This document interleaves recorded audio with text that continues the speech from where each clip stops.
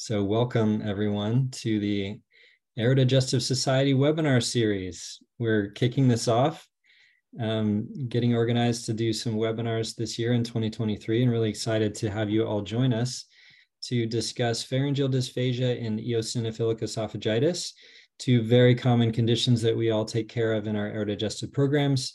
But when they mix, they can be confusing, and we're going to go from very simple to very complex and talking through some cases that illustrate that, and also just hearing from some of our international and national experts on these topics within our disciplines to learn more about some of the content that would be relevant. So there's an announcement at the top here for those of you who may not have heard that our Aerodigestive Society 11th annual meeting is occurring in Denver, Colorado, November 2nd through 4th. If you haven't registered, please do. If you need to update your Aerodigestive Society membership, please do that. You will make money on that if you go to the webinars and the meetings. So we'd love to have you join the team and stay involved. And this is just a generic welcome. We love working on all the things that we do and hope this session will deepen your connection to us. The panel is representing your Aerodigestive Society Executive Committee today, and also the remainder of our aerodigestive community worldwide as we work toward further enlightening our care. So this is going to be a short introduction, then we'll go through some didactic content and case presentations and try to save about 10 minutes or so for questions at the end. If you have questions, please click on the TNA or the Q&A link on your Zoom webinar and type your questions in, and Liz, our executive manager, will help to highlight those as we go. So my name is Caitlin Johnson, and I serve as your current Aerodigestive Society president from Seattle Children's Hospital. I'm an otolaryngologist. Maybe I'll have each person introduce yourself, if you don't mind. Sarah? Sure. Sarah Kinder, one of the GI docs at Children's Hospital, Colorado in Denver. I'll introduce Tassos Kamborlis. He'll hopefully be joining us soon as a pulmonologist at DC Children's and our pulmonary representative on the society. Kara? I'm Kara Larson. I'm the speech-language pathologist representative on the Aerodigestive Society, and speech-language pathologist and director of the Feeding and Swallowing Program, and working in the Aerodigestive Center at Boston Children's. Great. Claire? Hi, I'm Claire. I'm one of the physician assistants at Lurie Children's Hospital in Chicago, and I'm on our aerodigestive team, and I'm on the Aerodigestive Society. Christopher? Yeah, hey, Christopher Wooten. I am, I think, a member at large of the executive committee. I'm the chief of pediatric otolaryngology at Vanderbilt, and I guess founder of this society. Been here a long time. Congrats. And Amy? Hi, I'm Amy Wren. I'm a nurse practitioner, and I am the clinical coordinator for the Colorado team that works with Sarah. Great. So we're going to kick this off with a case, and this is going to be pretty straightforward, but we take care of patients all the time that have pharyngeal dysphagia. And this child, when they presented to our aerodigestive clinic, had not only had gradual worsening of pharyngeal dysphagia symptoms with some coughing and choking on thin liquid exposure, otherwise a typically developing healthy 3-year-old, but also had atopic dermatitis. And that raises the red flags for a lot of our GI colleagues and the rest of us at this point as well. But we first bring these children to light, just understanding their swallowing function. And we're going to hear more about that from Kara in a few minutes. But just wanted to start out with how these kids enter our program. So we often get what's called a video fluoroscopic swallow study or modified barium swallow study. And I'd like to ask Kara actually to describe what we see on in these images. Sure, thank you. So we have a lateral view here, and this is looks to me as a thin liquid bolus. So in the first image on the left, what stands out the most is there's a little bit of coating under the epiglottis. And then I think the middle picture demonstrates nicely that laryngeal penetration when the bolus enters on the underside of the epiglottis, but stays superior to the vocal cords. And I think we all sort of struggle to some degree with laryngeal penetration in pediatrics. Is it clinically significant or not? And then I think we look at, is it shallow or deep? and is it consistent or inconsistent happening every time? And then pairing that along the child's respiratory history as well. So it would definitely be identifying laryngeal penetration.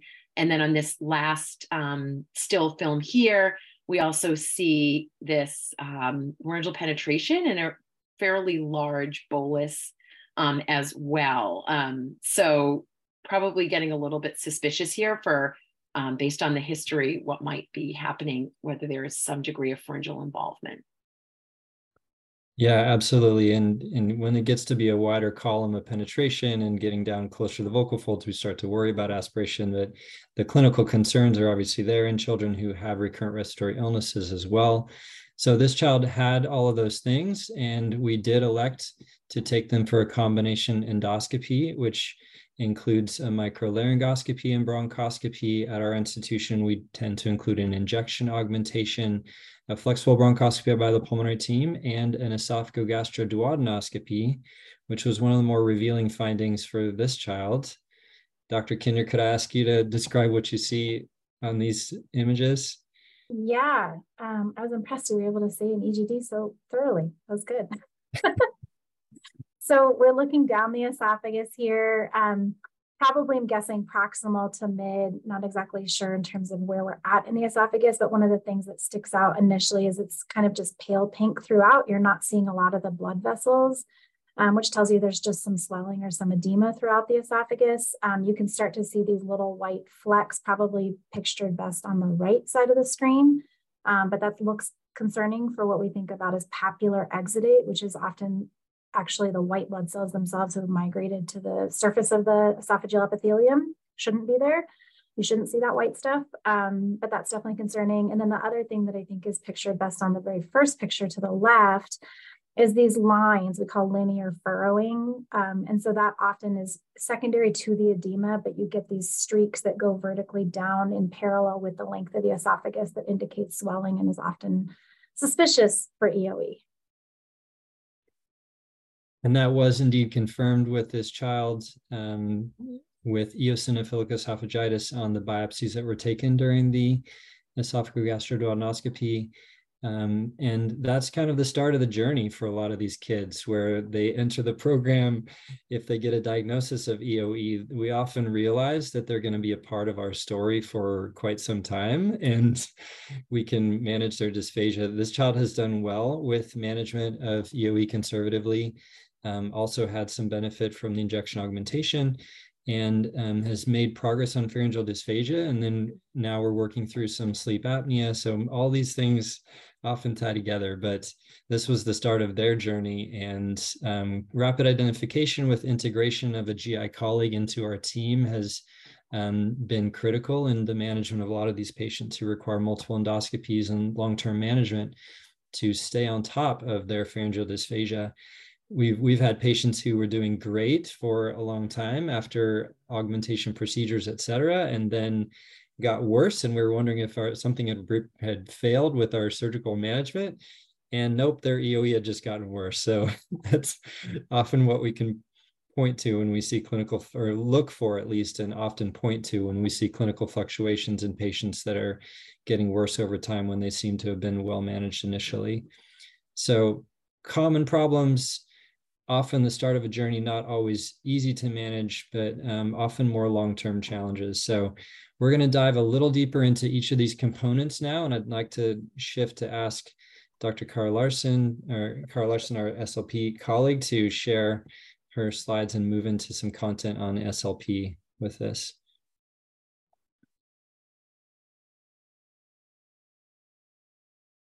Just put myself back to the beginning here. Thank you. I'm Cara Larson, as stated, speech-language pathologist in the Aerodigestive Center here in Boston. These are my disclosures. And sort of, I think we're all very familiar with the definition of eosinophilic esophagitis. If we do have some SLPs on the seminar tonight, a quick review, especially that the classical presentation in adults and older children is typically dysphagia and food impaction. And in younger children, an article that came out just recently this month by Dr. Susanna Hirsch, one of our attending physicians in gastroenterology and aerodigestive, is a really interesting retrospective study looking at in younger children under 2 years of age, presenting with abdominal pain, vomiting, and feeding difficulty as their main symptoms. So my role as the SLP on the aerodigestive team, of which we see many patients with suspected EOE and then typically diagnosed EOE, is obviously an intake with the family. And one of the questions we always want to ask is, how long is the meal lasting? And we know that children with EOE tend to linger at the dinner table for a long time. So I like to ask how long meals are, and then get a cumulative assessment of how long families are spending throughout the day. Along with our dietitian, we'll review what a daily intake looks like. We do have many young children that are big liquid drinkers. I think the liquid and the purees are very soothing, but they also have delays in terms of their texture progression. It's important to do a thorough oral examination. Again, kids with EOE tend to have over chewing. They over masticate their foods. Also important to assess for thrush if they've been on prolonged steroid use, just to make sure that that isn't causing any further discomfort. Looking at their muscle tone to see if they have any oral motor impairments. And then we'll get to the nitty gritty in the clinic and look at their chewing skills. Again, parents will say, well, they chew and chew and chew the meat, they pocket it, and then they spit it out. I think then we know that our young patients are really smart. If something doesn't feel right, they start to refuse to eat. So we get a lot of those oral sensory responses, gagging, difficulty going from smooth puree to lumpy puree or onto mashed foods. And as was recently kind of looking more at the research in terms of clinical concern for aspiration, and we're finding that in our patients with EOE, when referred for video fluoroscopy or a modified barium swallow study, as we saw in that first slide today, that they have pharyngeal phase dysphagia, they have laryngeal penetration, and many of them have aspiration. So our goals in the Aerodigestive Center are counseling and coming up with a safe feeding plan, and really thinking about, especially with EOE, I find what will work for this family, and really considering the social determinants of health. If it would be an elimination diet, is that feasible for the family? Are they going to be able to buy foods that may be a bit more expensive? So we do think about the cost if the child's doing an elimination diet, or are they going to do a combination of doing a PPI or budesonide or any of those treatments. Those are determined by the physicians. But as a speech pathologist, I have to make sure I'm recommending, does this child need to be on thickened liquids to protect the airway? And then what degree of oral feeding, and what would be the appropriate diet for them to be on if they're showing some delays in their oral motor skills. So increased risk of aspiration in children with EOE. So Susanna Hirsch out of Children's, this study was published this month, among children who underwent baseline video fluoroscopic swallow study who had a diagnosis of EOE, 75% of those patients had abnormalities, including aspiration and then laryngeal penetration, which we saw on that first slide on a different patient. And then in a study in dysphagia out of Kellis and et al., they found that 25% of patients had impaired swallowing and increased risk of aspiration. And then those children who had earlier symptoms of EOE had a higher risk of aspiration. And that was a study that looked at 52 children where the mean age was 9, so they were a little bit older. And they used the PD EAT, which is a valid parent proxy instrument that the parents fill out, and it assigns a score on the child's risk of aspiration or penetration. And this is, I thought, very helpful, given that we're talking about pharyngeal phase dysphagia and EOE. And this was the group out of Turkey, found that, again, their patients presented in the oral phase with excessive chewing. In the pharyngeal phase, they had food stuck in the throat. They took multiple swallows, and we see this when we perform video fluoroscopy, that with one bolus or one bite of food, we can count sometimes up to 5, 7, 8 swallows per one bite. Increased liquid intake, again, kids with EOE are great drinkers and often compensate if they feel any solid food impaction, that they will drink or utilize a liquid wash down. And again, being mindful of the coughing and choking and when we have to send for instrumental assessment. And then this was just a graph out of the Hirsch study that looked at the percentage of patients here with pre and post treatment for EOE. And looking at their symptoms at baseline is the dark column, and then the light gray column are their symptoms at follow-up. And again, what we see, and these were patients ages 2 and younger, that they presented with gagging or coughing with feeding, coughing or wheezing, difficulty with solid food, progression, and vomiting. So again, the role of the speech pathologist is to perform the clinical feeding assessment and perform instrumental assessment, bring that information back to the team. This was a patient of ours with EOE who had aspiration of thin and mildly thick liquids. So he needed temporary nasogastric tube placement to meet his full hydration and nutritional needs. He was learning to work on biting and chewing, was very delayed in those areas.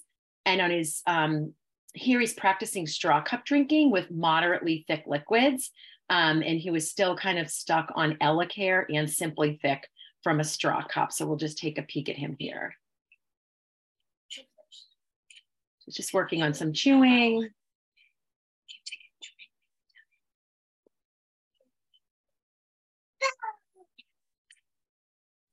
Working on his Superman moves. Yeah, exactly.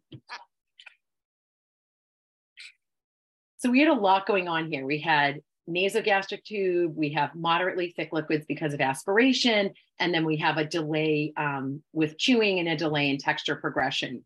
So he had a lot going on. He was like, you know, the quintessential aerodigestive patient. This patient, I like to say, shows up in everybody's aerodigestive clinic, and along with the team, you know, it's this classic cough of, is this reflux? Is this aspiration? Could it be EOE, or is it a little bit of everything? And this is a little guy who was having difficulty with solids and presenting since birth with this really baseline, really wet cough.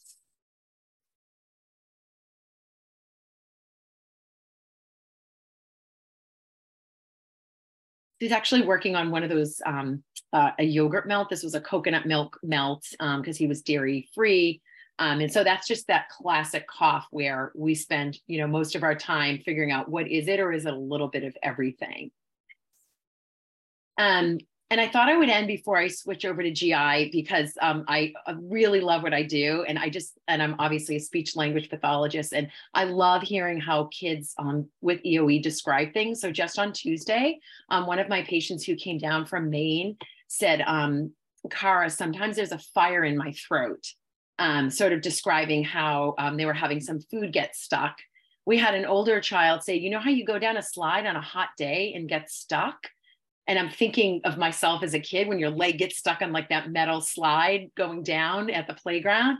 And he said, that's what happens to my food. And those like excessive drinkers say, drinking makes my belly happy. Or another patient that came in said, I like chips, but I can't eat chips, but I want to eat chips, but they get stuck. So that food impaction is real. And how every child describes that, I think sort of, you know, continues to keep us all thinking, as well as providing us with a bit of laughter and levity. So with that, I will pass things over to Dr. Kinder in GI. Thank you. Great. Thank you, Cara. That was a great intro. And let me see if I can get my slides up here. Oh, I swear this was just a second ago.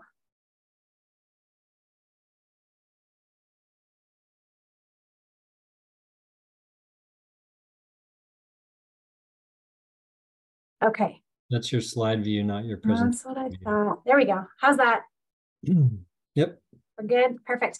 All right. So EOE from the GI perspective, I'll try and run through things here. So go through just a quick overview, case presentation, and then I'll go a little bit more in terms of history, presentation, diagnosis, treatment, and then go through a little bit more about how it relates to our aero population. So this is a case, we actually just saw this kid a few weeks ago. So patient MB, he's a 7-year-old male with a history of Vactral, EATEF. We don't know exactly what type. He was repaired at an outside hospital, actually out of the country. He was adopted from Colombia, moved to Colorado at age 2, and he's been cared for by our team ever since. He's been followed annually through our AERO program, and then a lot of subspecialist visits over telehealth in the interim. They live about 8 hours away from Denver. Past medical surgical history notable for the TEFEA, lots of dilations over the past few years, polydactyly that was resected, testicle with an orchiopexy, and then tonsils and adenoids. Had a G-tube for about the first 3 years, and then was G-tube plus PO for about the follow-up 3 years. And then over just about the past year, he's been 100% orally fed. Our pediatricians, we always like to look at their growth curve. So just to prove he was actually doing quite well. And even over the past year has had nice interval growth while being all PO fed. So the curve on the left is his weight and the curve on the right is BMI. Both I'm really happy with. So getting to the data here. So his initial endoscopy showed in the distal esophagus, he had 2 EOs. This was on no therapy. Proximal esophagus just had 1 EO. He was started on low dose PPI at that point in time. A follow-up scope in October of that same year looked great. He was doing clinically well. At this point, he was really just starting on his oral journey. He still had oral pharyngeal dysphagia. So he was doing thickened liquids, doing a small amount PO, some G-tube. That follow-up scope in October looked good. And then in February, he really, I think we see a lot in these kids who have EA. They get strictured, and it's really unclear how much of their dysphagia is related to the stricture versus the underlying dysmotility, but he needed a dilation. So he came in, we did repeat biopsies. At that point on PPI, his esophagus still looked great, but he actually had some gastritis. So we increased the PPI a little bit more. And then COVID happened. So for about 2 years, we didn't have any endoscopic interventions. And so we brought him back in July last year. He was on a PPI at that point. He needed another dilation. And he had some mildly active esophagitis in the proximal aspect. So we increased his dose from 10 BID to 20 BID of his PPI with the plan to repeat scopes in about a year. He came in February of this year with a meat impaction. So he was on high dose PPI at that point in time. Per weight, it was about 2 mg per kg per day of that PPI. He still had some patchy esophagitis in the proximal esophagus, and then that distal esophagus had gotten worse. He was up to 20 EOs with active esophagitis. So we put him on some topical steroids, and we're planning for a repeat scope in the next few months. So this, I think, is a little bit different than our classic atopic patient, but certainly more of the classic kid we see within our AERO program who has this evolution of now into true EOE. So the history of EOE in general, it's a relatively new diagnosis when we think about the big picture of all the things we treat in pediatric GI. It was really discovered in the mid-90s. We thought these patients, both pediatric and adult, had GERD, and we put them on PPI, and they just didn't get better. And so they either had Nissen fungifications, they were on high-dose PPI, and nothing was making their esophagitis better. And they realized that when they put these patients on elemental diets, that's what got it better.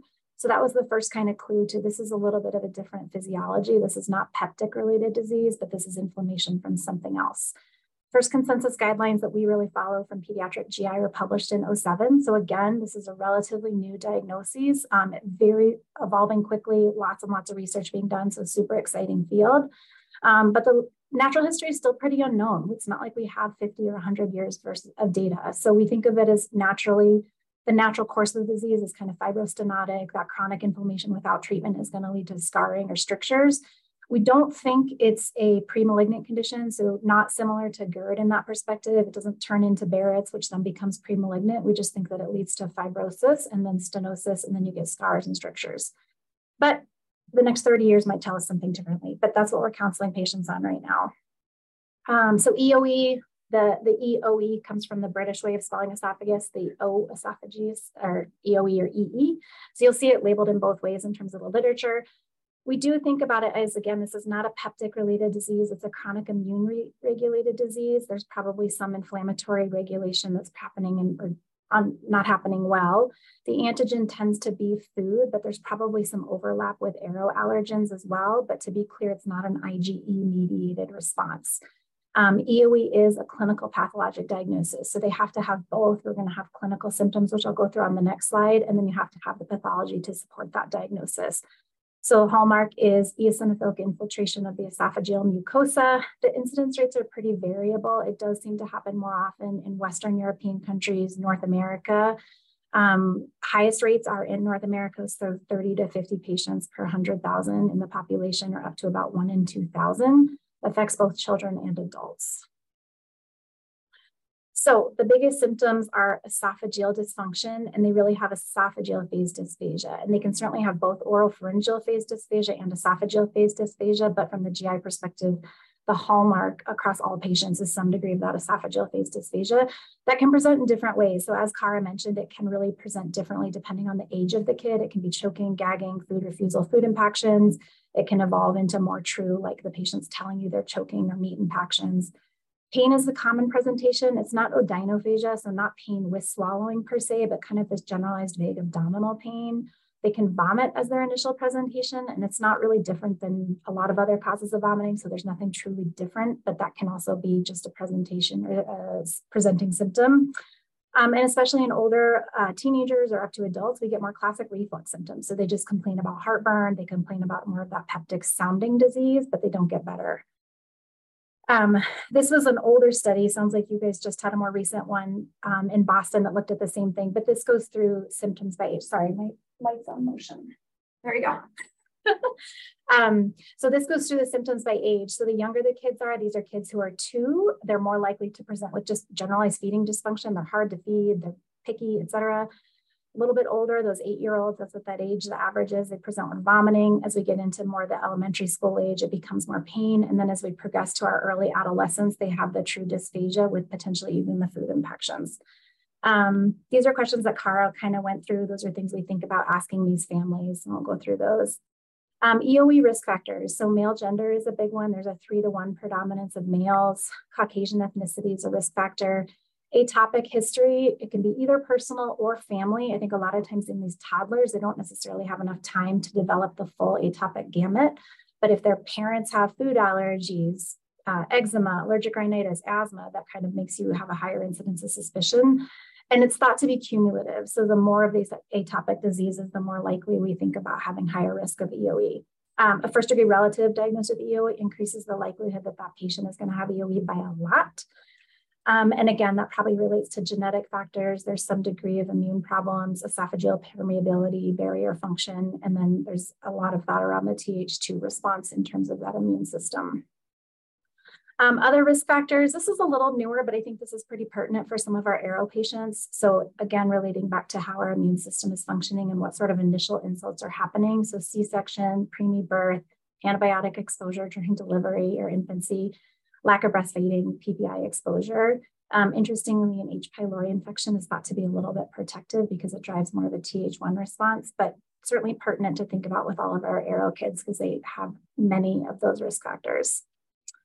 So diagnosis, as I said, it's clinical pathologic. So we have to have that histology, tissue's the issue. We need endoscopic biopsies or transnasal biopsies. Right now, the esophageal string test is still at the probably late stage of the study, but we're really not still doing it as standard of care. So we still have to do biopsies.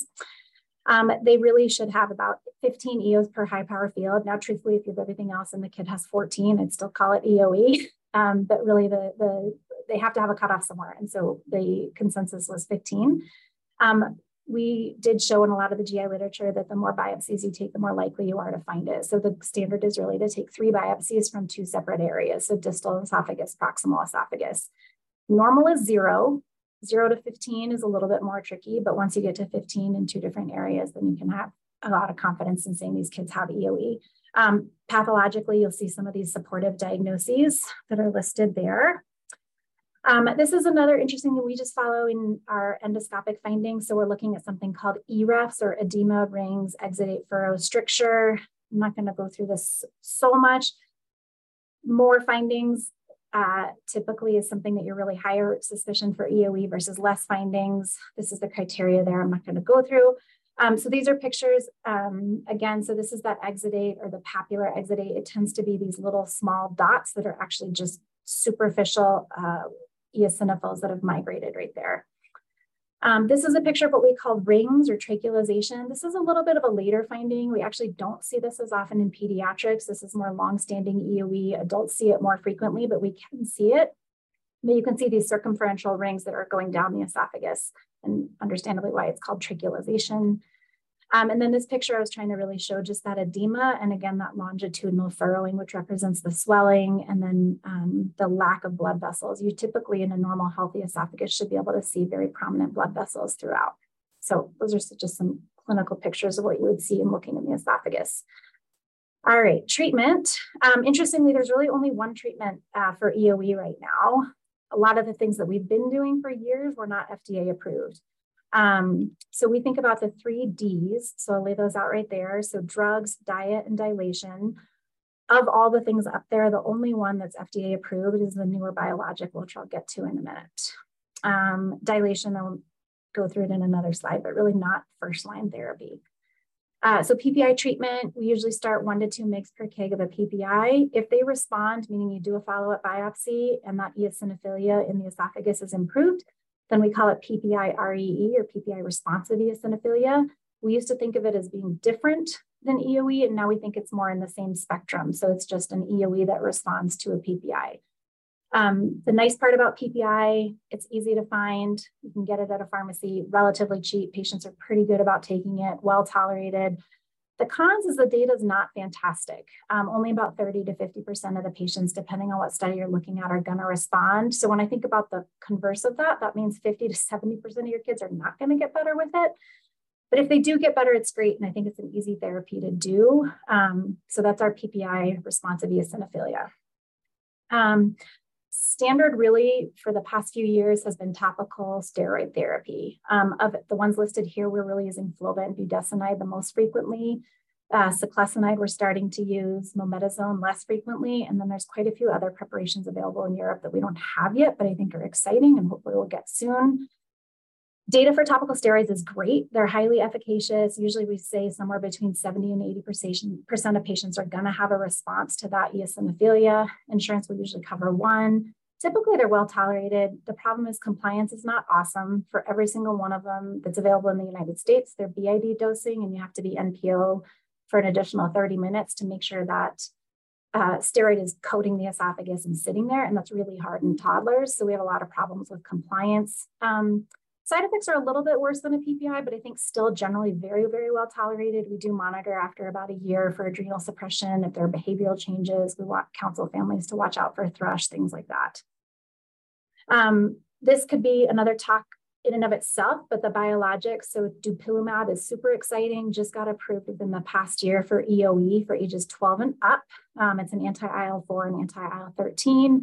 It's approved actually for younger kids for severe atopic derm, asthma, severe allergic rhinitis. And then there's a lot of research being done in newer biologics. So again, a whole nother talk in and of itself, but just to know that's out there. And I think a lot more coming down the pipeline.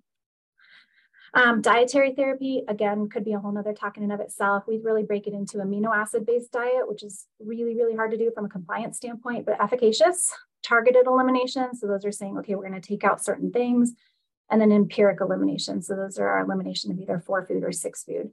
Dietary therapy in general, it's good because there's no medication side effects. I think the hardship is it's a pretty significant change in terms of a patient's overall life experience. So it can be difficult to source the foods, can be expensive to source the foods. The compliance is really challenging. In a kid who's a picky eater who has maybe not the best BMI, it's sometimes not an ideal scenario. So you just have to think about, is this the right choice for that particular patient? And I should note with dietary therapy, a lot of times it involves more endoscopies. So because you're frequently taking out foods and then adding them back in one by one. Dilation, as I alluded to earlier, not really our standard of care, but we do it from a symptomatic relief standpoint, but it's typically just to treat symptoms, not as an overall strategy for their EOE. Patients do get better. That improvement can last about a week to a year. Perforation is a risk. And we really think of it as we're not treating the underlying disease. So we'd rather actually treat that. EOE and ARO patients. So in our patients with esophageal atresia, they have, 1 in 5 are going to develop EOE. So it's a much, much higher risk than the standard patient population. So 100-fold higher risk for that particular population. with that previous slide, in general, not just EA patients, but our Aero kids have higher risk factors. And so it's something we need to think about from a prevalence standpoint.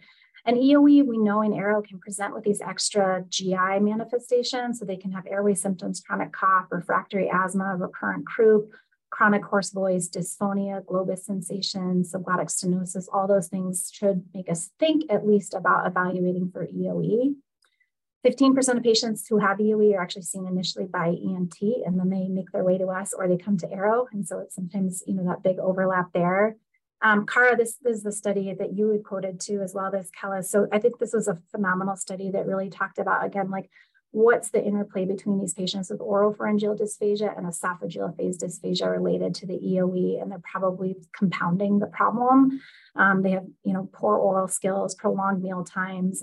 If their EOE is not controlled, that impacts all these things upstream. So a really nice article there, but it definitely is relevant for all of our patients with dysphagia or oropharyngeal dysphagia. So in conclusion, EOE is common, like Cara talked about, really asking those feeding questions or screening questions about how feeding is going can tell you a lot. New treatment options are out there, especially for kids who have that more classic atopic phenotype. Management is best from a multidisciplinary approach because, as we're going to hopefully be proving to you guys, it really does involve all of our subspecialties frequently. Lots of research happening about EOE in general, so it's a really exciting field. And then for kids on topical steroids, we do screen those kids, so just to be mindful of that. That's all I got. Awesome. Thank you, Sarah, so much.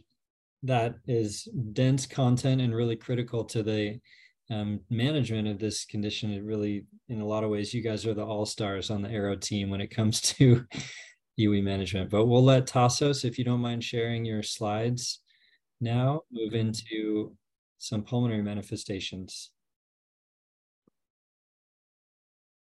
Okay.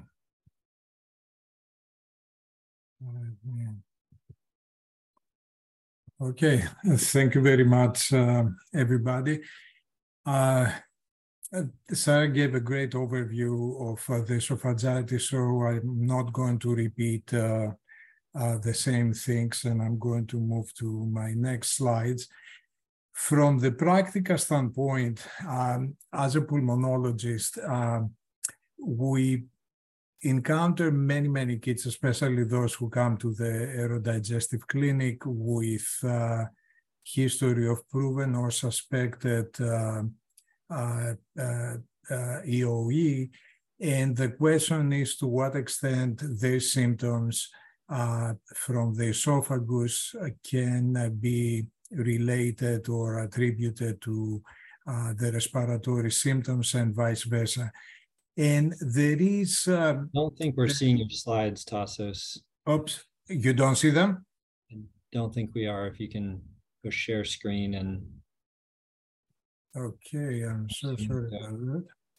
Problem. Let me go back.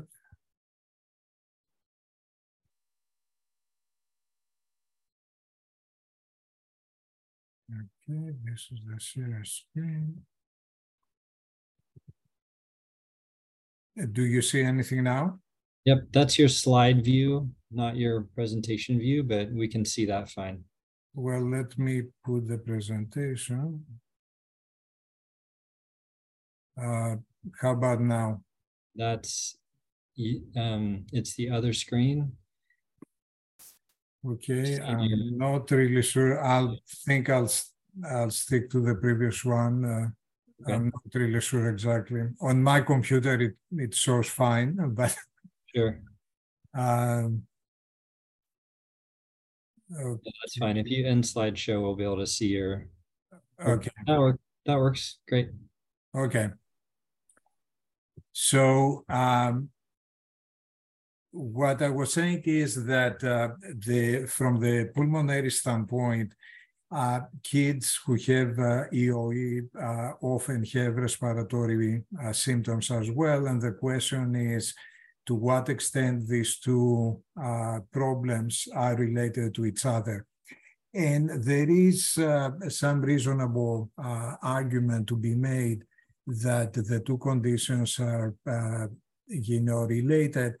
in the sense that there is a lot of epidemiologic data that especially conditions like asthma is significantly more common among patients with EOE, and the same thing with airway hyperreactivity.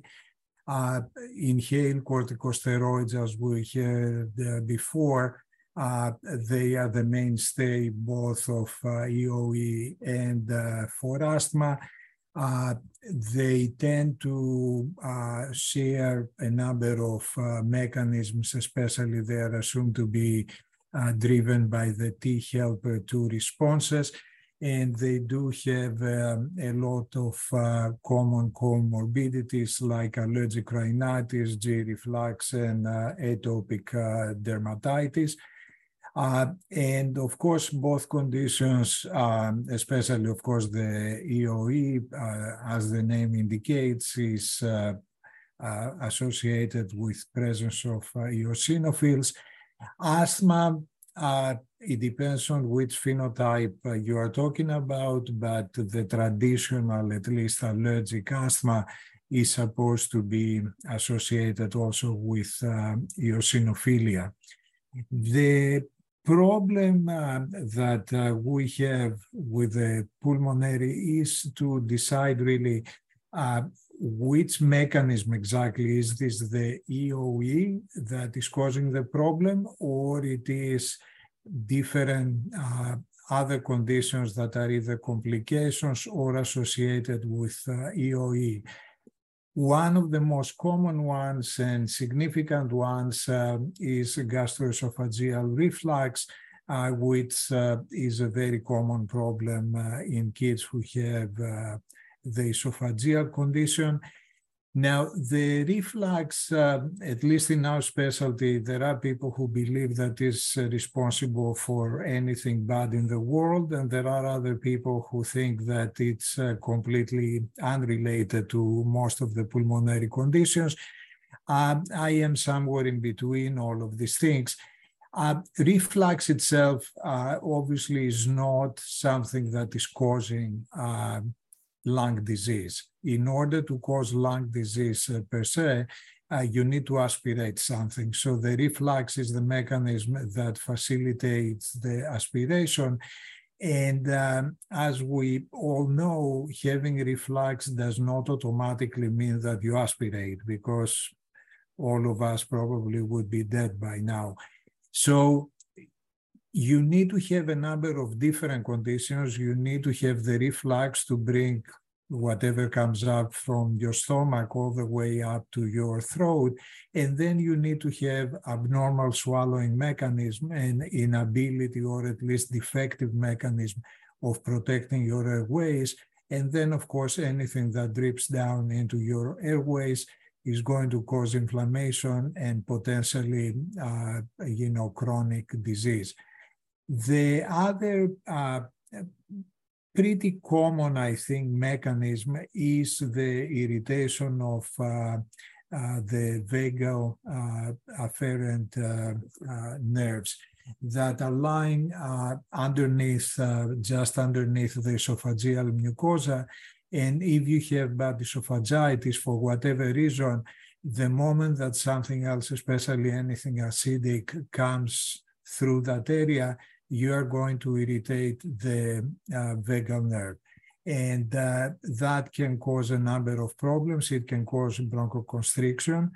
I don't know if any of you has ever done the Bernstein test that we used to put either a catheter or ask the patient to drink a substance that was acidic, actually very diluted hydrochloric acid. And you do spirometry before and after, and people who were sensitive to that, you could see immediately developing bronchospasm. And the only reason for that was the irritation of the vagal nerve.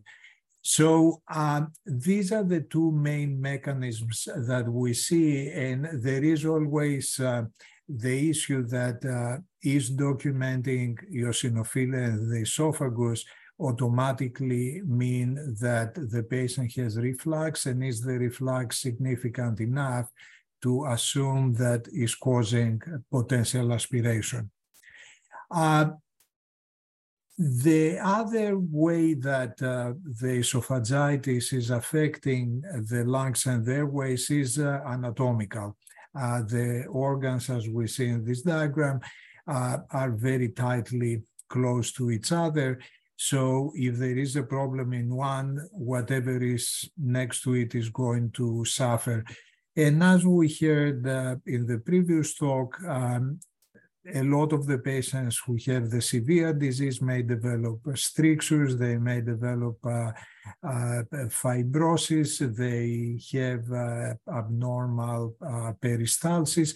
So automatically, the food, what Kara said in the beginning, the little guy who was saying the food, the chips are getting stuck in my throat, which is probably a little lower than his throat.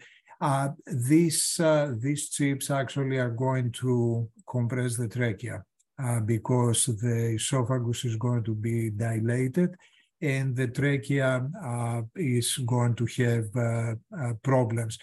And as you can see, I mean, these are, of course, this is not eosinophilic, but esophagitis, but it shows very nicely, you know, how a dilated esophagus is compressing pretty much the entire tracheobronchial tree. And in the bottom left, you can see the huge esophagus and the trachea that is practically non-existent.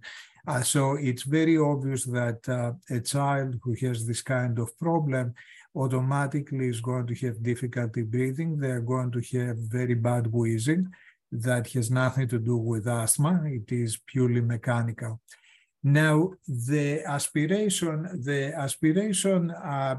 you know, as this diagram shows, is something that it's amazing that we don't aspirate, all of us, much more often and much more than we do, because during sleep,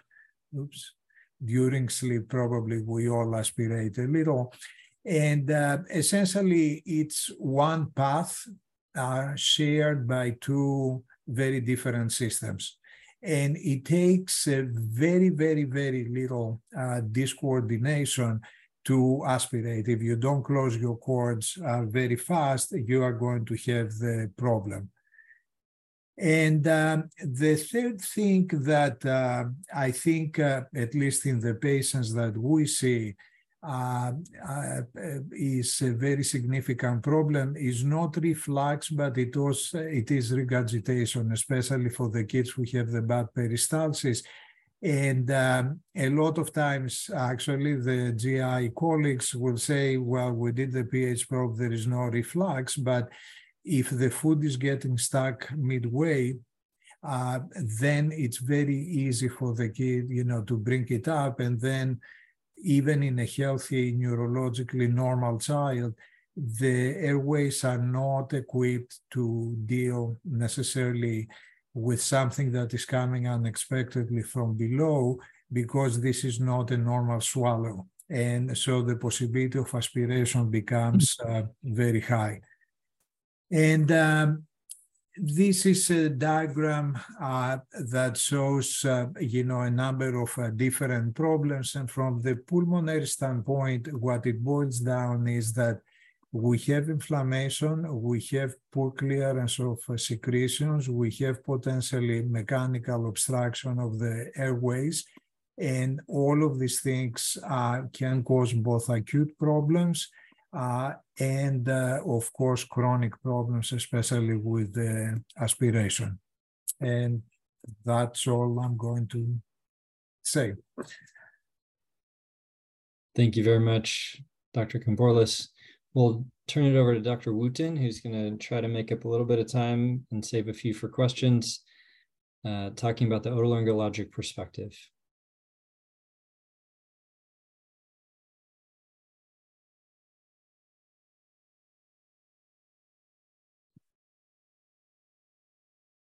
You are still muted. Yeah, there we go. Okay, sorry.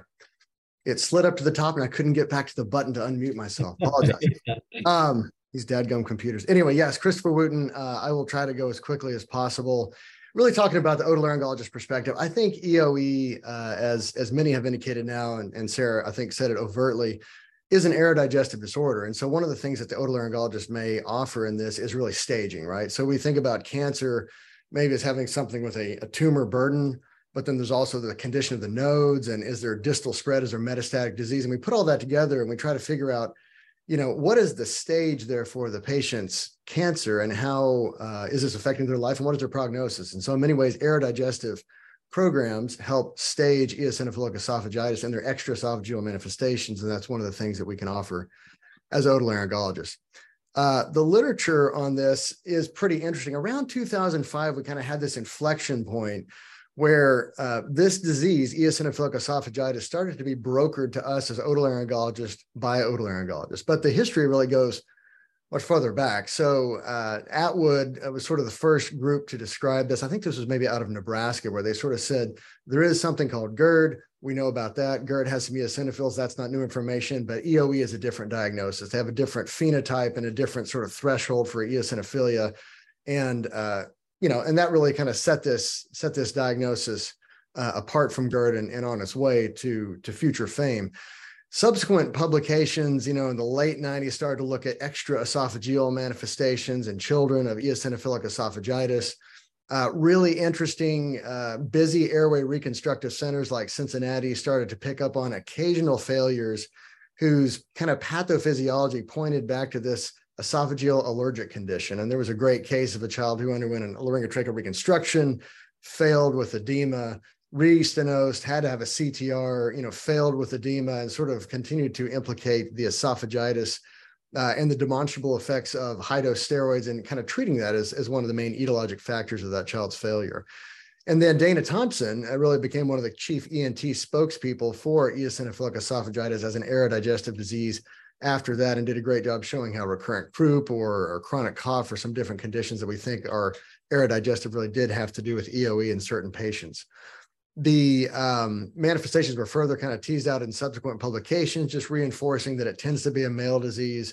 It tends to have in its more advanced stages, solid food dysphagia, and some of the later manifestations, kids needing dilations and things like that in their teens, food impactions. But in reality, certainly there is a younger child manifestation that's a little bit more nuanced, more refusal, more gagging, retching, vomiting related. Karen Zer's group did a great job in the late 2000, first decade, 2009, I think, kind of getting us to think, gosh, as ENTs, we may be the first person to see this. Are we doing enough to diagnose it? And we see people coming through the door who mostly needed eustachian tube dysfunction related treatments or mostly had rhinitis. But if you see things like rhinitis and dysphagia, start to think about that family history, start to think about looking around for atopy, start to think about maybe getting GI involved. And interestingly, at that time as well, there's a lot of demonstration that ENTs were treating GERD themselves, and they kind of take GERD up through their maximal medical comfort and say, well, if I still have these symptoms, well, maybe that's EOE. Maybe they need a CGI at that point.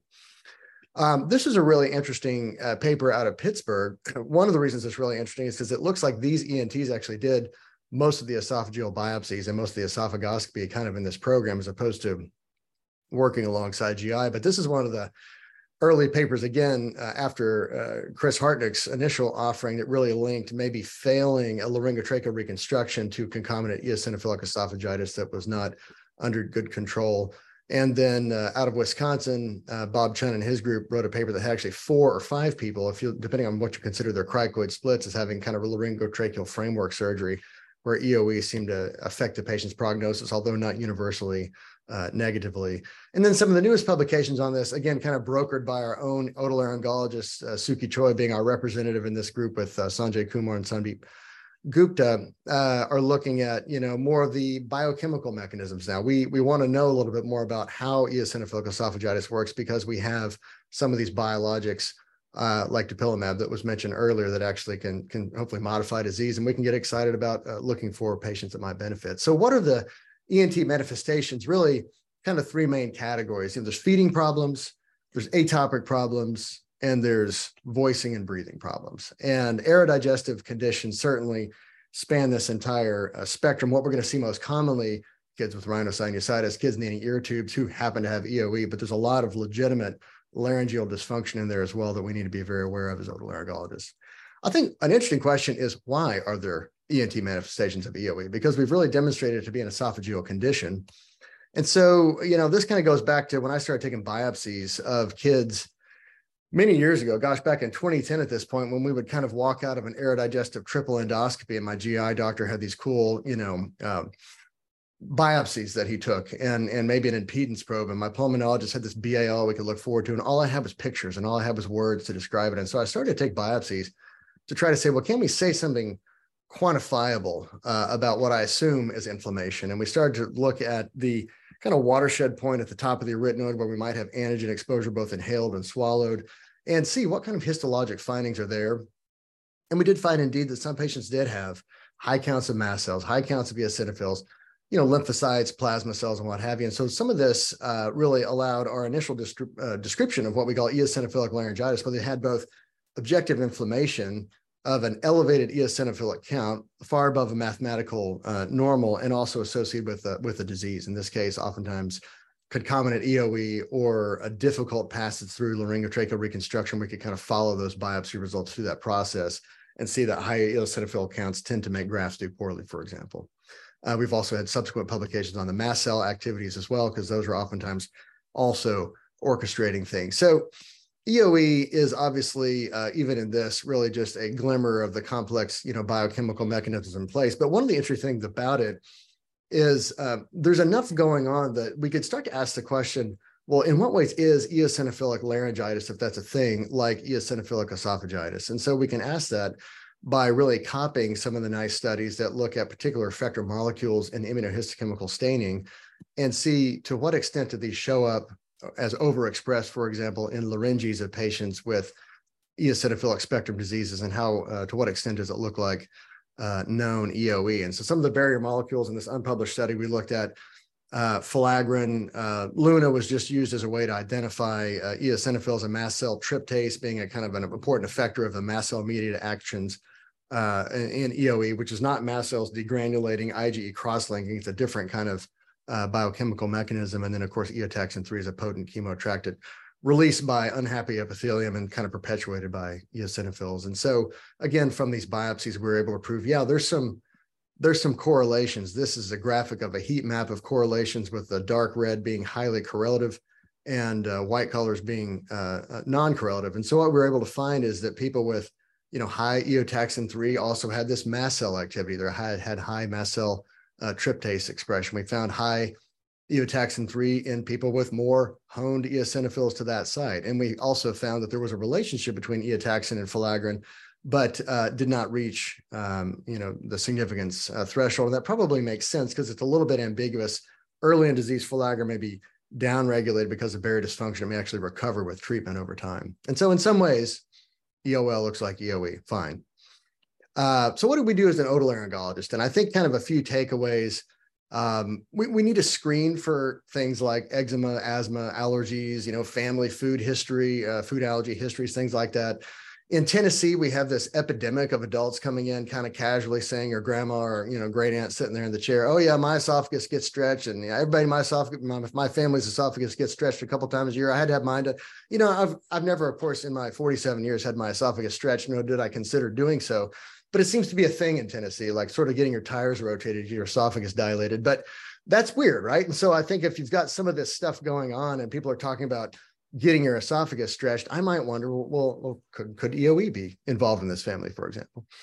I think as ENTs, we need to resist the temptation to disrupt the gut microbiome. I don't know if it was maybe Sarah's slides, but, I used to treat a heck of a lot of GERD, beating the tar out of kids with PPIs, and everybody gets antibiotics at different times. And I started to become increasingly worried about what we're doing with, H. pylori and some of the data that was only recently disproven maybe a little bit, but a lot of association of thinking we're eradicating some very important gut microbiome, and we may be promoting, therefore, EOE and asthma and other sort of bad phenotypes in the aerodigestive tract. So I'm very aware of that now, and I would recommend that we do so.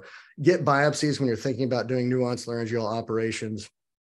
If you're in the middle of reconstruction in a patient with EOE and things start to come off the rails, I've seen aeroantigen cross-reactivity affect the patient to the extent that if they were removed from that environment, the airway healed a lot better. And really just in general, we need to lower our expectations to these patients for any kind of nuanced airway surgery if EOE is lurking in the background, because it's certainly nonlinear. People's compliance with their diets, with their medications may change through the long process of reconstruction, and disease flare-up can be deleterious. And in particular, I would say, if we're considering a laryngotracheal operation, it's probably better to do a more of a mucosal sparing operation, a resection over a graft-based operation, because some of what EOE is about, and probably EOL as well, is an epithelial barrier dysfunction. If we can kind of get that respiratory epithelium plugged in through a resection, it probably is going to do better than a long, difficult process of epithelializing a graft. And here's just an example of that. This kid didn't have atypy; he had tacro-induced EOE, but several weeks after an endoscopic posterior graft placement on the left, the graft looks like the body's just sort of politely parted around it, and the graft is not integrating at all. Whereas on the right, we see a successful posterior graft in the context of an extended criciotracheal resection. I think the important thing there is trachealis epithelium was pulled up over that graft. The epithelial barrier was immediately reestablished at the operation. There was not time or not ability for that antigen to kind of get more deeply presented and form this allergic response. So I think that's all I have from an otolaryngologist perspective in a very few seconds. I have a case. Kaylin, do we have time for the case? Well, we have this webinar until 7:30. So we do have one question in the chat already. Why don't I ask Dr. Sarah Kinder to take a look at this question, and I'll give her the first crack at it. Christopher, would you want to share your case in a few short minutes? Yeah, sure. Or would you recommend we move straight to cases? Okay, or questions? Oh, either way, I can do it, I guess. Maybe a couple more questions will come up. Okay, right. So while he gives this talk on this case, please, if you do have any questions, click the Q&A button and enter those there, and then we'll dive into those right as soon as Dr. Wooten concludes his case. All right, good. So I'm going to ask people questions, so everybody pay attention. This is the Little Larynx Who Couldn't, which I realize many of the people who are attending this are not from the United States. This is a popular book in the US, The Little Engine Who, she says, I think I can, and eventually makes it. But anyway, this is a story of a larynx that did not work and continues not to work. And I'm really here to learn from the group, because I think dysphagia can be very complicated. And even though this is called EOE and oropharyngeal dysphagia, I think we'll see that there's a lot of different looks to this condition as we continue to watch it evolve over time. Basically, quickly, it's a story of a kid who was transferred to my hospital day of life 2 with stridor, taking smaller and smaller amounts with feeds, difficulty breathing with feeds, retractions. We obviously did a little bedside scope. This is the ENT resident. I've highlighted in red some of the key findings. Bedside scope in this 2-day-old, pooling of secretions, certainly laryngomalacia. Recommendations way back in 2011 were, flog that child with a PPI, get SLP involved, and probably they can go home, right? And so the next day we got a bedside SLP evaluation. And again, the highlighted findings looked like the kid had a very vigorous ability, and they really required pacing because they would occasionally suck a little bit down and cough, had one coughing episode. And in general, as the feeding progressed, congestion, fussiness seemed to progress as well. So my question to the group, and maybe Cara, maybe Sarah, at this point, you got a diagnosis of laryngomalacia. This child is all of, 3 days old. You've been on longer weekend trips and this child's been alive. How much of a differential do you kind of start to discuss with the family at this point? Or do you just say, well, it's probably laryngomalacia and this is acceptable?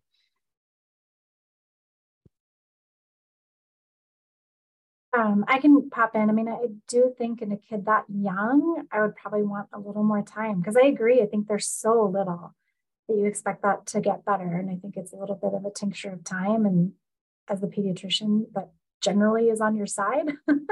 So I'd probably be patient. Yeah, and I think probably feeding strategies. I think they noted, can you implement pacing? Is there any need to proceed with instrumental assessment, or are they becoming more discoordinated as the feeding goes on? Are they aspirating? But like you said, they are full term. So got to keep a close eye on them. I mean, from what we just learned from Sarah's slides, this is the opposite. It's a full term, vaginal born female. And there's a lot of things that don't fit the poster child of EOE. And I know it's an EOE talk, but it turns out the child didn't make it. So they went home for like all of 36 hours, came back, bad laryngomalacia, DSATs. We did a supraglottoplasty. Interestingly, usually that works, right? So usually supraglottoplasty is a fairly effective treatment for laryngomalacia, and usually the feeding follows. As your suck-swallow coordination improves, so does everything else. But the child continued to have retraction, sounding more and more wet with respirations, has this kind of neck extended positioning, and a little bit of hoarse voice. And so they're gaining weight, but just not really looking great. So now what? What do we need to do? Cara, you're shaking your head. What's next? Well, because usually status post supraglottoplasty, things do get better. And so this didn't get better. The pooling of the saliva and the secretions concerns me. Even from day one, I think that really stands out when you're that young and your saliva is pooling. Yeah. Tassos? Yes, I'm a little concerned about more abnormalities than you saw at the bedside, because this kid, usually if it is simple laryngomalacia, you are going to have the problem not with feedings, you are going to have it with crying, being upset and things like this, and with feedings. But I suspect that there is much more to it, and it could be anything from subglottic stenosis to some compression to a T fistula that is complicating the situation and so forth. Yeah, I think those are all great thoughts. And again, at this point, I'm like, gosh, I'm really sorry. Let me broaden our list of consultants. I start to pull the switches on the track. Let's get GI, let's get speech more formally, let's get allergy immunology, even because there's some other things, eczema. Dad starts to talk about his food allergies and different things. So we start to ask, well, I wonder if, to your point, Cara, maybe this pooling represents a sensory dysfunction, for example. And, maybe the sensory dysfunction is because of all this inflammation. Well, I haven't really characterized it effectively because my supraglottoplasty biopsy was very unremarkable, for example, but there's a lot more pharynx there than just those little arytenoid nubbins that come off. So, later as we go forward a little bit, speech pathology takes a history. At this point, at 17 months, she is really gagging with foods and seems to struggle with more solid things. It's very specific preferences with how she gets liquid presentations. And she is in feeding therapy. And so here's a VFSS from that time. And I think, Cara, if I'm right, I think the far left is kind of a thin and the middle is sort of a thicker. The middle looks like a puree. And the right's got a little bit of something on a small piece. More of a chewable solid, right? Yeah. And I please feel free to comment. The main comment that kind of came from this is, we didn't really see aspiration per se, but that solid never seems to go anywhere. They just sort of gag and push it around. And right. Yeah. You're not seeing any residue. Right. Especially with the liquids and the purees, but on the right, it's still prolonged oral phase, that sort of over mastication. Right. Can't sort of propel it back, or don't want to propel it back. Mm-hmm. Absolutely. So, continue that diet, continue feeding therapy, a few techniques, tricks were talked about. We did get a GI referral. They said, well, let's just, instead of being on Zantac and a PPI, let's max out the PPI. Let's sort of do that thing and then get an impedance. And they were demonstrated to have slightly borderline, kind of pathologic acid reflux. I ended up going back to the operating room. The kid just wasn't getting better clinically. And, this is at 18 months now. And this is a pretty inflamed, strange, lumpy, bumpy looking airway. They had this, really prominent arytenoids, some of this kind of hooding going into the endolarynx. The arytenoids were quite tall and quite irregular, kind of nodular. You can see some of that, lymphatic little cobblestoning of the lymphoid aggregates going down the posterior wall of the trachea there. The picture in the bottom right is actually a post-cricoid venous anomaly of some sort that doesn't seem to be big enough to be impairing entry of food into the esophagus, but it's kind of got this weird bruise look that we'll see over and over again. And so I did a revision supraglottoplasty, among other things. And again, these biopsies really didn't show much. But, having seen that, what do we think now? Are we, is this starting to ring any bells, or are we still just kind of confused? I'm confused. Tassos, you see all that stuff in the airway. Does that make you feel like when you see the trachea that looks all like that, is that okay? Well, I mean, I would assume that the kid is chronically aspirating, and the question is, where is he aspirating from? Yeah. Yeah, not a normal looking larynx, although certainly has a very high separation between the esophagus and the airway, but probably one that's pretty inflamed. So, the allergist weighed in, they had weighed in earlier, and then we got more, official skin prick testing later, and really nothing came back, including a few food groups, although I know there's a lot of, probably a whole talk on, how good we are at that. And by 3.5, I just felt like, once again, my head's up against the wall. I mean, we have bad OSA. We continue to have strange feeding habits and concerns.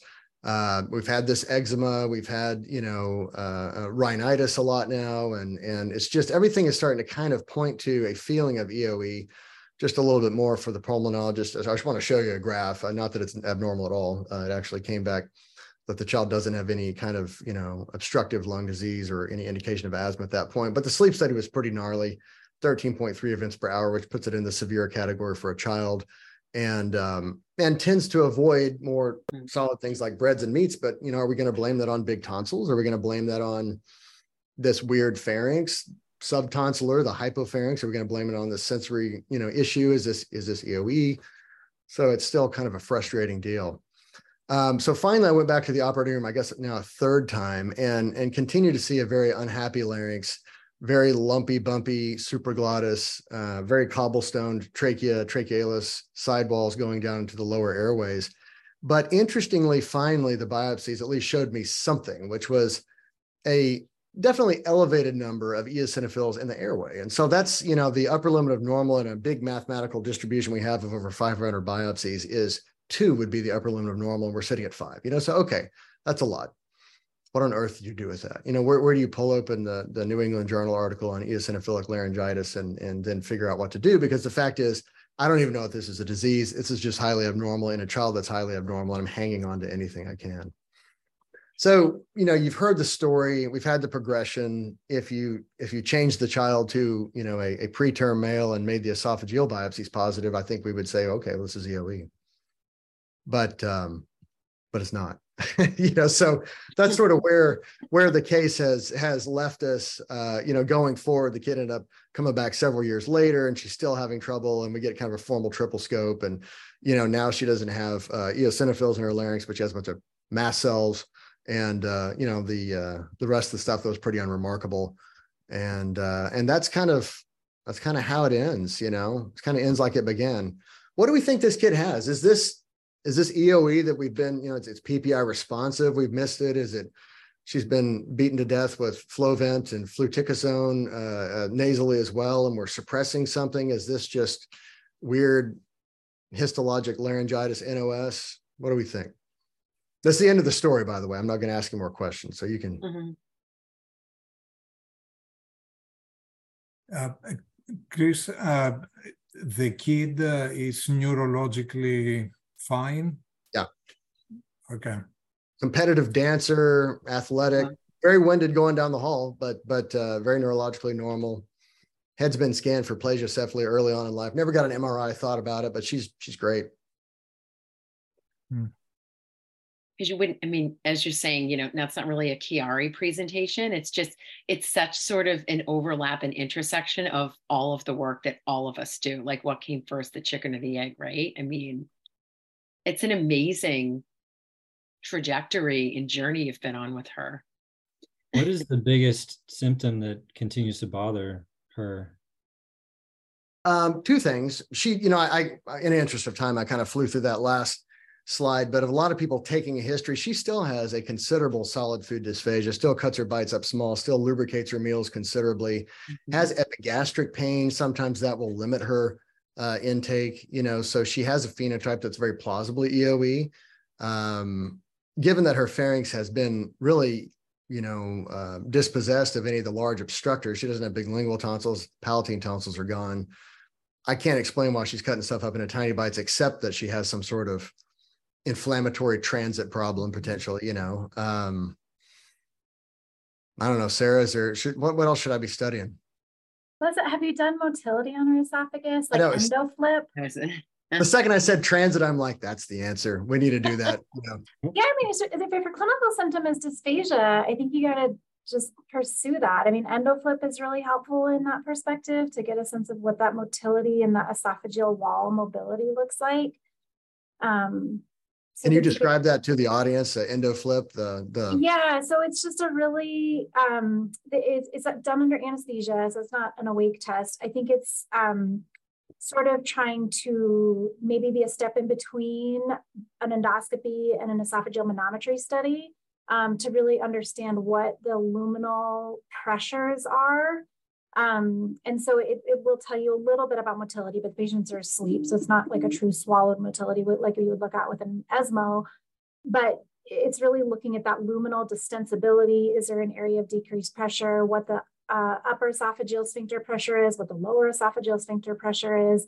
And I think what's nice about it is you can do a dilation at the same time. And so I think you could ask your GI colleagues to take a look that way. Might be a nice interval step. And you've done biopsies of the esophagus twice, correct, Chris? And were those multiple biopsies at three or more levels and all that kind of thing? Yeah, I would continue to biopsy that child each time you get them to the OR because things evolve for sure. Yeah, absolutely. Well, thank you all for your thoughts. Yeah, appreciate it. How does the patient describe the dysphagia now? Is it that she cannot swallow, or it is after she swallows? She said to me, it feels hard to swallow. In the last 6 months, she's had aversion to chicken and meat because she feels like those are particularly difficult to get down. The GI elicited a slightly different symptom where she said that she was able to sort of say it gets stuck in, at least according to the gastroenterologist note, the upper pharyngeal region. You know, I don't know how good we are at finding that, but certainly we're better at finding that than we are somewhere more vaguely down to the thorax. So I think there is something to that, you know, kind of hypopharynx, and certainly the mucosa there doesn't look normal. And she still does complain of shortness of breath too. I didn't tell you that, but by no means is that normalized either. I mean, the shortness of breath, the PFTs that you showed, you know, seem to be completely normal. So, you know, she does not have definitely, by PFT at least, the asthma variability. If anything, as a matter of fact, if I remember the numbers, she's exhaling even faster than a normal person, and that would go much more with developing fibrosis if she's actually aspirating. But, you know, overall, it's normal. I would not expect this person to have problem. Now, if she continues to have problems with the laryngomalacia, this may be the reason because you have a very abnormal larynx. So when she tries to take a deep breath, she may be closing even partially. So she does not have necessarily stridor, but she may feel that something is closing down. Yeah. Even her ability to valve her larynx may be a little bit different. You know, she does have a little bit of hoarseness and expiratory. Yeah, that's interesting. Okay. Yeah. And you've done 2 supraglottoplasties thus far. Yes.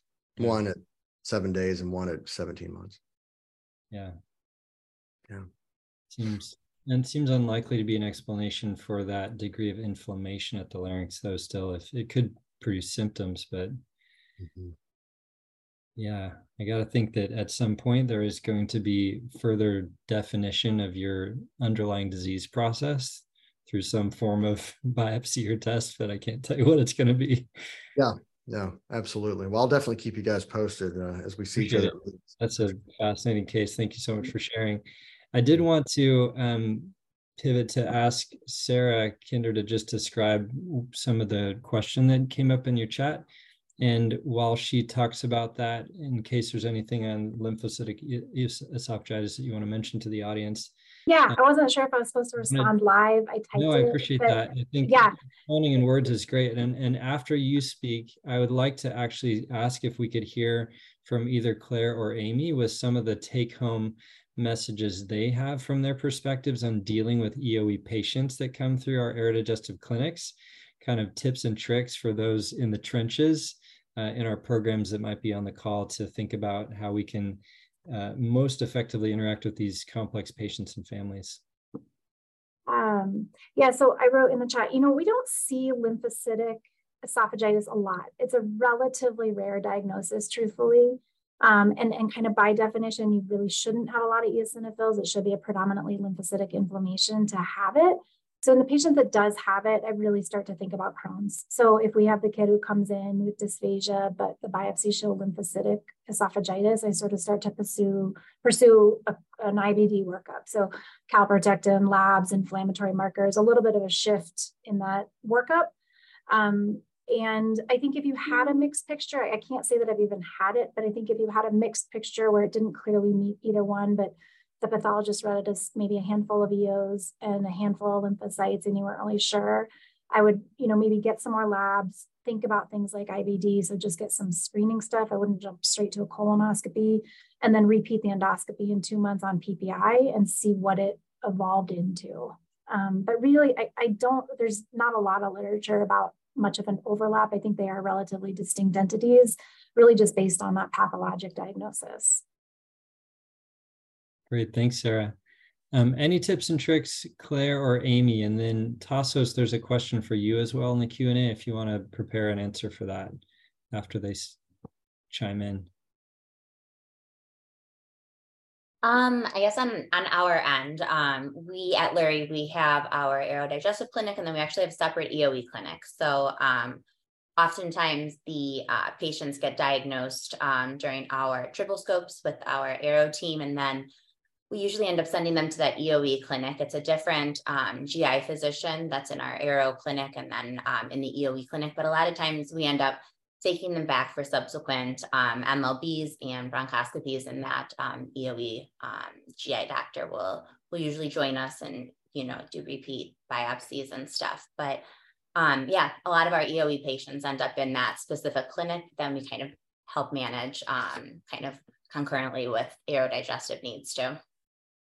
Who are the members of that clinic? Who attends? The EOE clinic. So Dr. Osgood is the primary gastroenterologist. Dr. Alex Green is the one that's the aerodigestive gastroenterologist. And then they have a nurse practitioner, I believe, in that clinic, and then a couple other support staff in the EOE clinic. But we work pretty closely with Dr. Osgood, especially with bronchoscopies in those EOE patients. Okay, so the providers are GI providers. Yes, in the EOE clinic there, it's strictly GI. Got it. Yep. Cool. Amy, anything else to add from your experience? Yeah, we have a similar model as Sarah could attest to in Colorado. We have a very large EOE great group that has GI, but also has allergy. We have a GI doc that used to do aero a lot, but she's really dedicated now to EOE. And we've kind of really subset it off, but we also have a very large dysphagia management group. So I still end up seeing all those in our home feeding dysphagia management, but I let the GI EOE clinic manage their EOE. And how often is your group considering awake laryngoscopies for monitoring and biopsies in EOE patients versus under anesthesia for EGDs? I can step in there. You're talking about the transnasal endoscopies? Yeah, transnasal. So we really are doing them pretty often. We'll offer it to any patient over 5.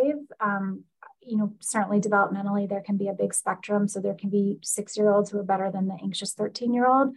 But if the patient's appropriate, we offer it over 5. And it's an awesome option, especially if we're doing dietary therapies, because you can come in. We're doing a study, it might be done enrolling, but we were looking at if 4 weeks is sufficient time to see changes with dietary therapy. And so we come in, do a dietary change, do another scope in 4 weeks, and then repeat it again in 4 weeks. And so it can be very frequent. It just depends on how we're managing the EOE. I think that the hard thing that we've kind of run into, and Amy and I have talked about it, is our GEDP, which is the name for our gastroeosinophilic disease program, that multidisciplinary clinic, and then our AERO program, is the EOE clinic or the GEDP doesn't manage the oropharyngeal dysphagia. And so for the kids who still aspirate, we still kind of need to follow them either within AERO or just the dysphagia management team, because their feeding team is really working on how is the kids' maladaptive feeding handled? Like, how are they doing with cutting up foods, using condiments, et cetera, but they're not managing the kid who's on a thickened liquid.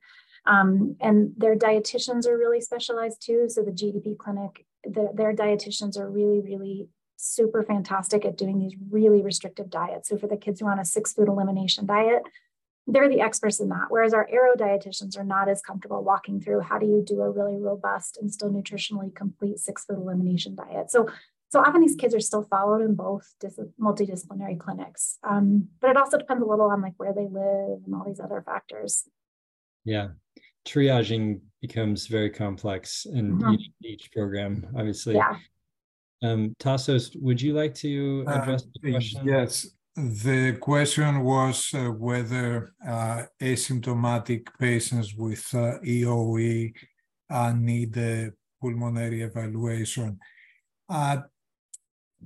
It depends really on how we define asymptomatic. If somebody has a really bad EOE from what we heard, and they have a lot of reflux and retching and all of these other problems, chances are that they have frequent, if not chronic cough. Chances are that they have, some hoarseness. And in this respect, you can make a case that at least an initial evaluation, is not unreasonable. If they come to the aerodigestive clinic, of course, it is automatically, they are going to be evaluated by the pulmonologist, whether they have symptoms or not.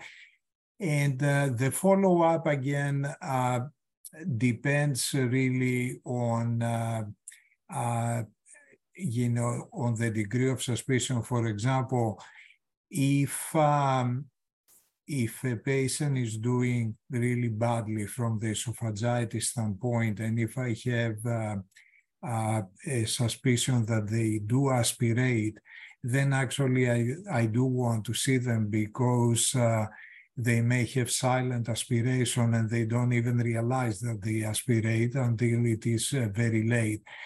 So the answer is, if somebody could convince me that this patient never had a respiratory problem, okay, theoretically I don't need to see them, but it's very hard for anybody not to have any symptom at all.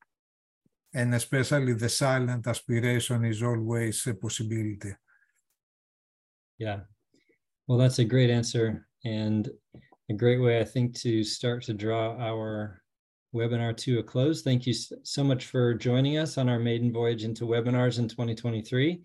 And I'd like to personally thank our executive committee for stepping up, and especially those of you on the panel. It's been fantastic being involved with you so far this year. And if you if you're able to spread the word, please, to all of your friends to come join us in Denver, Colorado, November 2nd through 4th. We're also, watch your email. We're going to be having 2 more webinars this year, and then handing off to Dr. Matt Berger and the next incoming team for next year's Aerodigestive Executive Committee to bring us further into the next decade of aerodigestive care. Highlights of next year also include a field trip. We're planning to head down to Santiago, Chile for the meeting down there, and ongoing annual meetings as announced by our Aerodigestive Committee and Society. We have engaged a management company, so you're going to be getting more emails over time and more communications through that method. And we're so excited for all the things coming up ahead. So again, thank you so much for joining us, and we'll sign off now. Thank you, everybody. Nice seeing you. Thank you, everybody.